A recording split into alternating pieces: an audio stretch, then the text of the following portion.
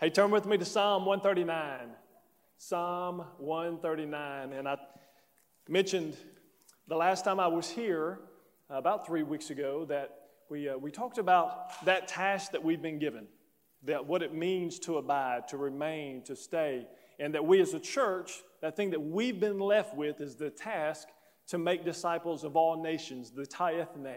And that's what we do in the church. We are here to do that one thing, to glorify God by making disciples of Him.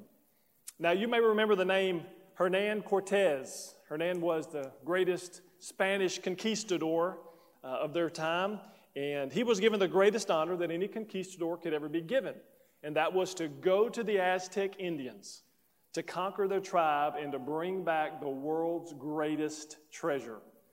Well, 600 years, people have tried to do that, and no one had been able to succeed, because you got to remember, the Aztec Indians are fighting for their very way of life, for their spouses, they're fighting for their children, and not just the wealth and the gold, but they were fighting for their existence. So for 600 years, no one had been able to do that. In 1519, Cortez landed on the beaches of Veracruz, Mexico, with 500 men, 100 sailors, and 11 ships. And they fanned out as far as you could see from the left to the right. He called his commanding officers to the front, and they're just waiting with great anticipation for these marching orders. Where are they going to flank? What is the plan? How are we going to defeat these Aztec Indians and bring back this treasure that they knew would change life? They'd never have to work again. Their children would be set. They'd have all of the world's greatest pleasures. He looked at his men and he said, "Burn the boats." So his officers looked around and they said, "Well, the only boats in the harbor are our boats." He said, "That's right. Burn our boats. For if we leave this land today, we will leave on their boats." You see, Cortez knew what many of us don't understand today: the urgency of the moment. You see, every category in spiritual life, in church life, in faith life is down. We as believers are now the minority in America. If you believe in the Lord Jesus Christ, you are not a part of the majority of people in America. We are in a decreasing faith culture. And he wanted for his men to create an urgency, a life or death urgency, that they knew they had no option but to do one thing that they had been sent to do, and that was to finish the mission. I'm convinced the church of two things. One is the modern church member does not understand biblical commitment. We'll say that we love Jesus. We say that we love our church. We say that we love our communities, but most believers in most churches aren't doing anything about either one of those categories. The second thing I believe is true is that most believers do not understand the power or the love of God. Because if we did, it would motivate us to do the things that are uncomfortable. And I want you to know today that it is different when we talk about sharing Jesus with people face to face. It's a different time. But you have got to understand the mission we've been given did not back up with the pandemic. We are to move forward. We have got to find a way, whether it's through social media, whether it's through a technology, or with a mask, with your neighbor, walking down the road. You can still have conversations, share your faith, let people know who you are in a non-combative way, and let me emphasize that they know you love Jesus and you can lead them to the Lord. I want to share with you three things about our God, about His character, attributes that you've got to know if we're going to accomplish the mission that we talked about last time, which is to make disciples. Turn with me to Psalm 139. We'll start in verse 1.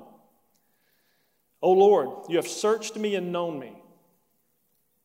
You know my sitting down and my rising up. You understand my thought afar off. You comprehend my path and my lying down, and are acquainted with all my ways. For there is not a word on my tongue, but behold, O Lord, you know it altogether. You have hedged me in behind and before, and laid your hand upon me. Such knowledge is too wonderful for me. It is high, I cannot attain it." And that verses 1 through 4, here's what we see. That God knows me and He gets me. He knows everything about me, and He still loves me. In this passage here, when he says that he has searched me, what that Hebrew word means is that he has looked intently into this thing. He has peered through so dramatically that he knows everything about you, even the dark parts, and he still loves you. We'll see. God knows my past and my potential, as he does with a guy named Kevin Farr. Kevin was a teenager in my church that came to me one day at 15 years old. His mom and his dad died. His mom was a prostitute. His dad was a drug addict, and that's how they met. That's how he was born. Both of them died the same year of AIDS. Kevin came to me one day, and he said, Scott, I have nothing left. My dad's a drug addict. My mom was a prostitute. They died of AIDS. I feel like I have no option but to be just like them. I go to bed every night feeling like I'll never make it through adulthood. And I reminded Kevin that God is not just the God of your present, he's the God of your future. And the sins, the failures of your family do not dictate the future potential and prosperity and strength and courage and blessing that can be yours if you choose Jesus as Savior and if you choose to walk with him. Another guy named Jeff. He was a young adult in our church. We were at a camp, found out that his parents were splitting up. He said, man, what do I do? He was contemplating suicide, ready to give up on life, and we discipled him as well, and we loved on him and explained to him about his future had very little to do with his mom and dad and their marital status as much as it did with the strength and authority of God and the power of his word and a relationship with Jesus that would give him the courage, the strength, and the plan for his future. And Jeff today is a teaching professor at New Orleans Seminary down in New Orleans. You see, friends, God knows us. He knows our failures. He knows our past and our potential, but he also knows our faults and our future. I love the story that I read online not too long ago about this business owner setting up his new flower business. So the guy sent a banner to him through this florist. And the banner was supposed to say, congratulations on your new location. Well, they get to the opening day, Chamber of Commerce is there, they got the microphone out, they got those giant, ridiculous red scissors that they're going to cut the tape with, and then they unveiled this beautiful banner above the front door that said, rest in peace. So he was furious to call the florist, man, what are you doing? You're going to destroy the opening day. It was supposed to say, congratulations on your new location. The florist said, man, I'm just sorry. All I can tell you is that we made a mistake. But I want you to consider this. Somewhere, there's a funeral taking place that says, congratulations on your new location. Well, listen, we're all filled with failures, aren't we? We mess up. But it doesn't have to dictate who we are. You see, it's so important for us to remember that God sees everything about us, knows everything about us. He has peered through us. He has viewed everything, even the dark moments. But it doesn't give us an excuse to live a life of disobedience. Some of us in this room, if statistics are correct, many of us in many Christian homes and 40 million other Americans partake in a drug every day. This is destroying our marriages, it's destroying our families and our kids, and it's called pornography. You see, NPR said there's 40 million people. It's 100 billion with a B as in boy. It's a $100 billion industry that is the greatest pandemic that is in America right now. And so many of us have got caught up into that, and it's destroying every fabric. Dr. Johnny Darren once said this, 80% of 15 to 7-year-olds have had multiple hardcore exposure.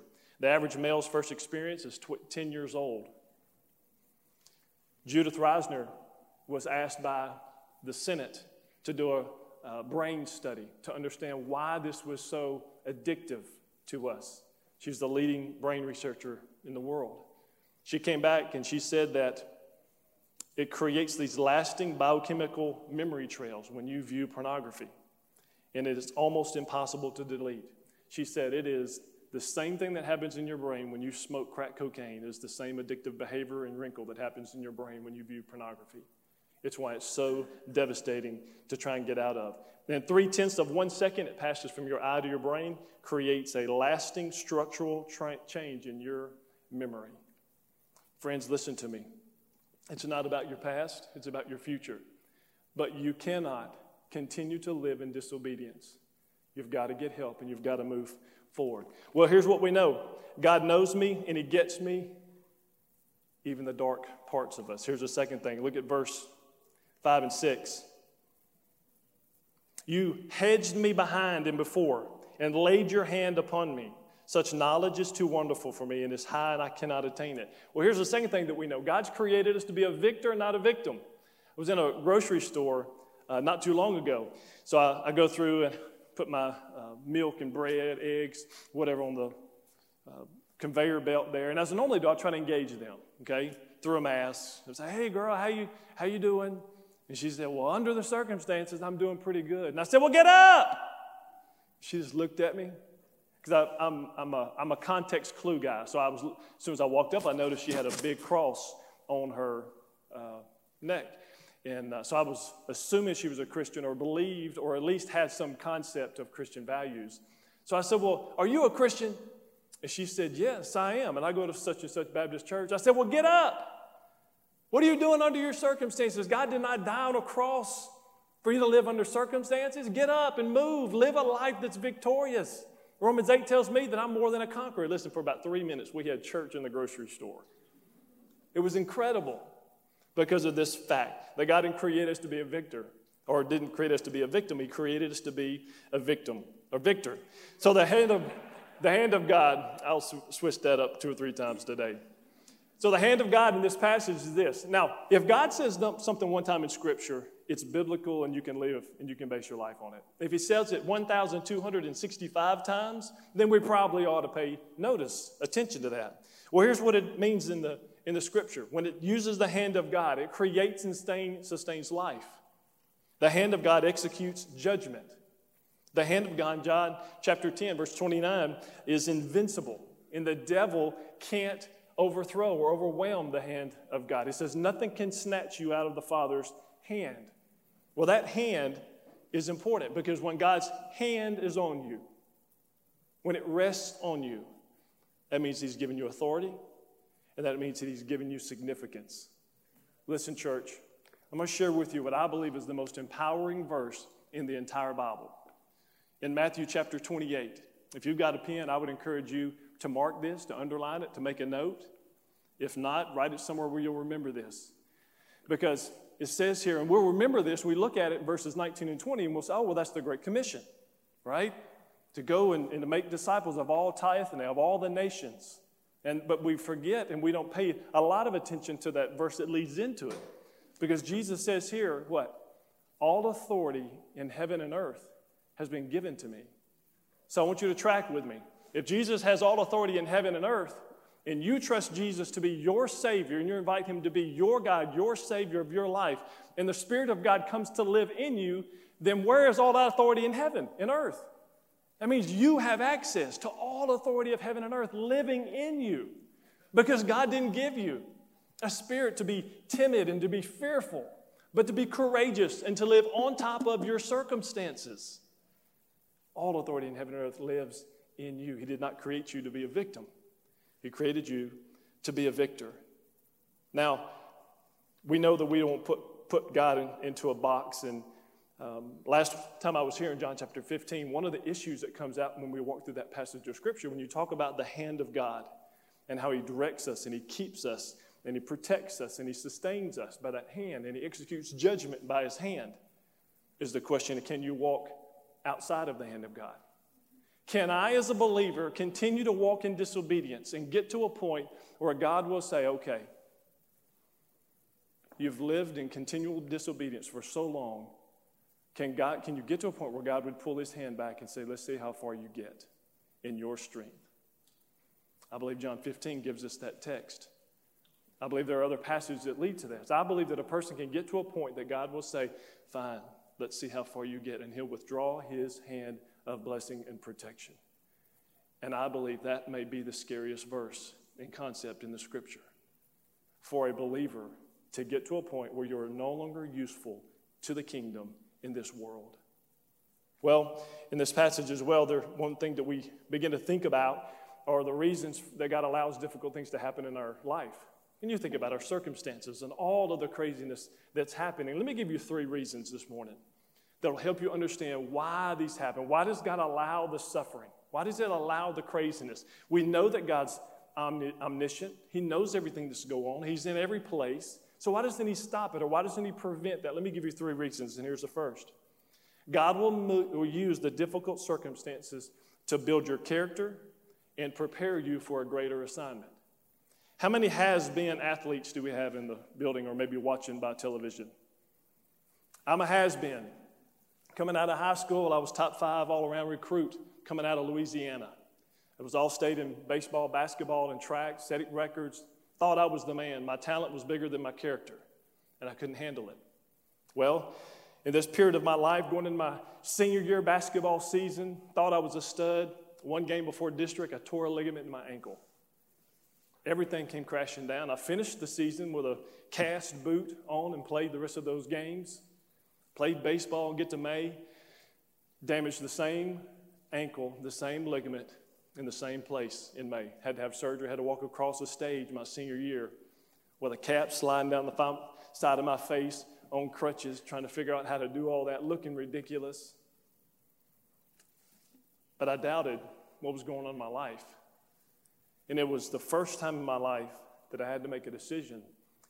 Because I had said I trusted Jesus and I said that I believed him, but I had never, up until that point, I had never had to lean on him. And it was at that point where everything was stripped away that was important to me. All of my idols were gone, and I had nothing left but the Lord. You see, one of the things that God will do is he'll allow circumstances to build your character and prepare you for a greater future. I love what General Norman Schwarzkopf said. He said, success without adversity is not only empty, it's not possible. And I found that true in my life. Here's the second reason God allows those difficult things to happen. It's just a consequence of sin. If you live a life of sin, the fruit of your tree is going to be pain and consequence. It's a natural, and they call it the law of the harvest. You're going to reap what you sow, and usually more than what you sow. I remember, of course, I've said last time that I came out of 29 years in the local church. So serving at the convention with 3,600 churches and 1.4 million Georgia Baptists, this is the first time I've ever been at the convention. You know, I've always looked at the convention as the place that ministers go to die, right? And I didn't want to be a part of that until the incredible vision that Thomas Hammond shared. I was willing to give up everything and move to Georgia. Well, when I was there was a student revival. Of course, you know, you can't do a student revival without pizza. So we have a pizza party, 6 o'clock. Must have been 125 teenagers came to it. And leading into that, this girl named Heather had come to us and said, listen, I don't want this to be just another revival where people get saved and we cry, and then Monday morning nothing's the same when we go back to school. She said, I really want to see impact. I want to see somebody get saved that is such a hellion that people look at it and they say, man, only God could have done that. That's what I want to see. So we began to pray. And I said, who are the 3 biggest reprobates in school? So she and her friends, they named Mark, Seth, and Doug. I said, why don't you pray for them? I said, we got about 4 months until we get to the revival. Pray every day.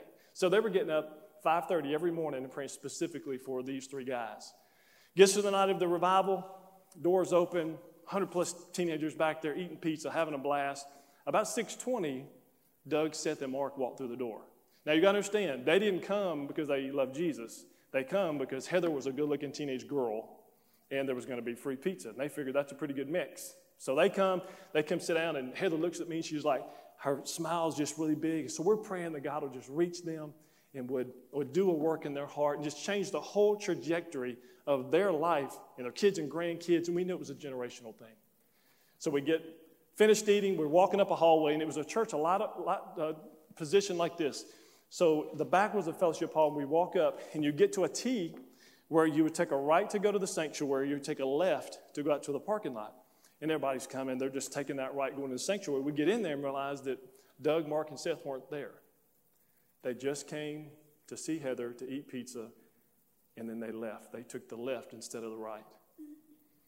Had a service that night, one of those moments when God shows up and the invitation lasted longer than the preaching service did. It was just unbelievable what God did and just landmark change in lives.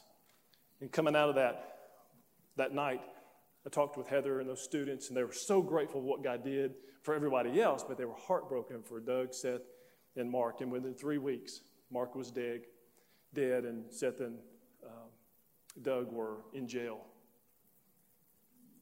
You see, they missed their divine appointment with God. And in this place this morning, there's not a single person who's here by accident. If you're watching by broadcast, it's not an accident that you tuned on to hear. And God's got a word for you. Maybe it's that you're a believer, and it's time for you to do what God's called you to do and be who He's called you to be and make an impact, not just with your children and your spouse, but with everybody who's around you.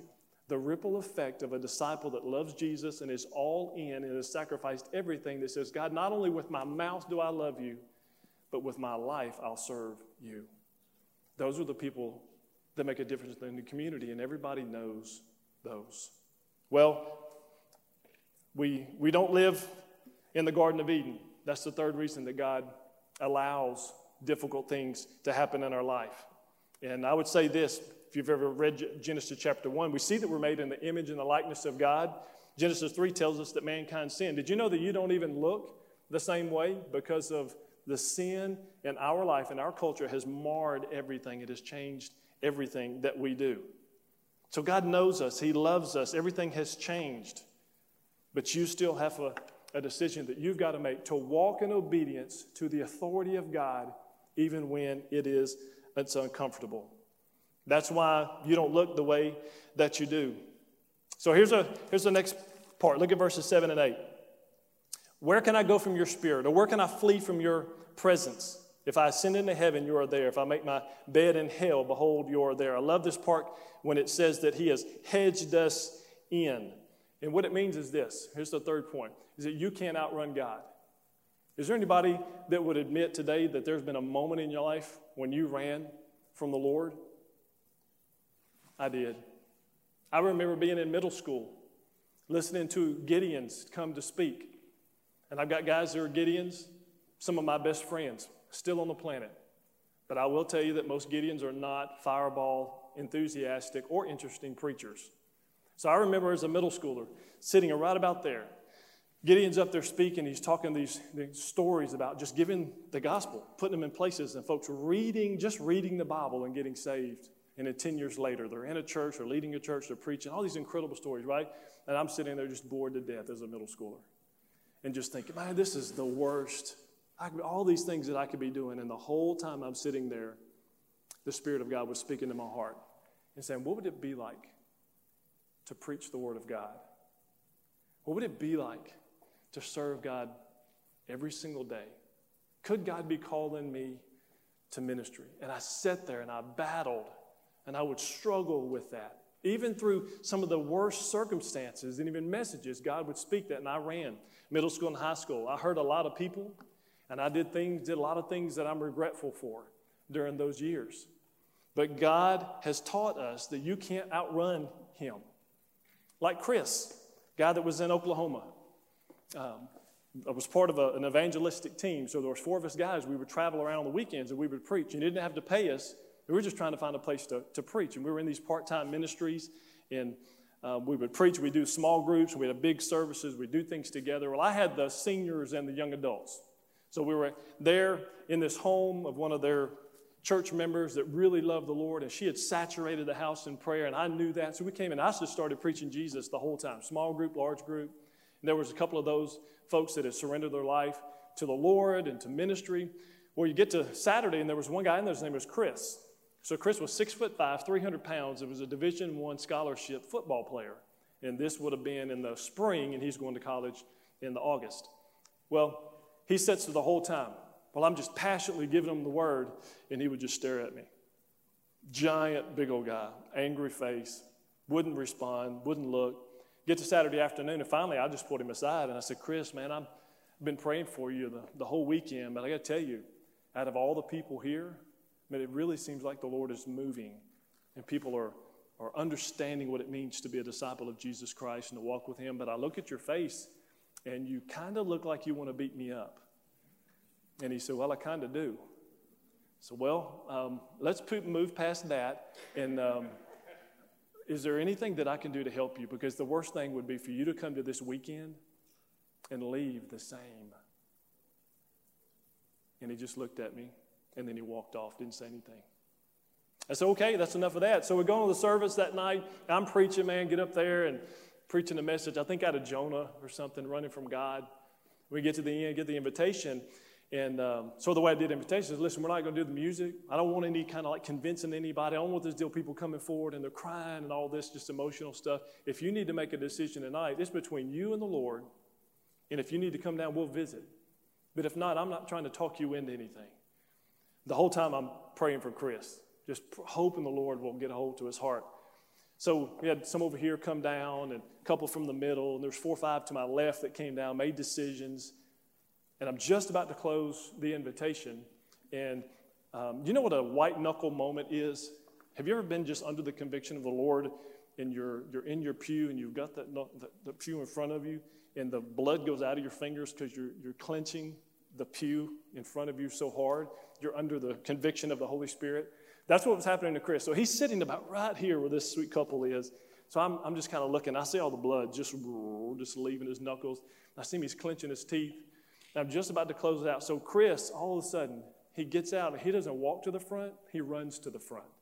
So I'm just like, I'm trying to figure out where to escape. Because I didn't know if he was coming to me or after me. Okay? So he comes up there, grabs my hand, just envelops my whole giant hand. And he said, I don't want to run anymore. He said, Brother Scott, I'm tired of the way I'm living. My parents are jacked up. Everything that I've done seems to have been a disaster this year. I'm about to go to college, and I've been fighting with God for months and months, and I'm not doing it anymore. I'm ready to come to Jesus, but I don't know what to do. So here's what I did. I shared with him the same thing that my dad shared with me when I was 10 years old. I said, Chris, Romans 3:23 says that you're a sinner. Yeah, but you're not like anybody else. It says that we're all sinners, that we have sinned and we've fallen short of the glory of God, so all of us need a Savior. And you do as well. Do you understand that? And he said, man, of all the people in the world, I know that I'm jacked up. I know that I'm a sinner. You don't have to convince me of that. I said, well, we also know that Romans 6:23 says the wages of sin is death and the free gift of God is eternal life. I said, you know what a wage is? He said, well, I work at the dollar store, so I guess if I work, they give me money, right? That's a wage. I said, yeah. Well, what the Bible's talking about is that you have sinned, so the wage for your sin is physical and spiritual separation from God. It's death. That's what you get from just being you. I said, but the good thing about the Scripture is it doesn't leave it there. It says the free gift of God is eternal life. Do you know what a gift is? And this is all happening right here, by the way, while the invitation is going on. And he said, well, I gift like a birthday present? I said, yeah.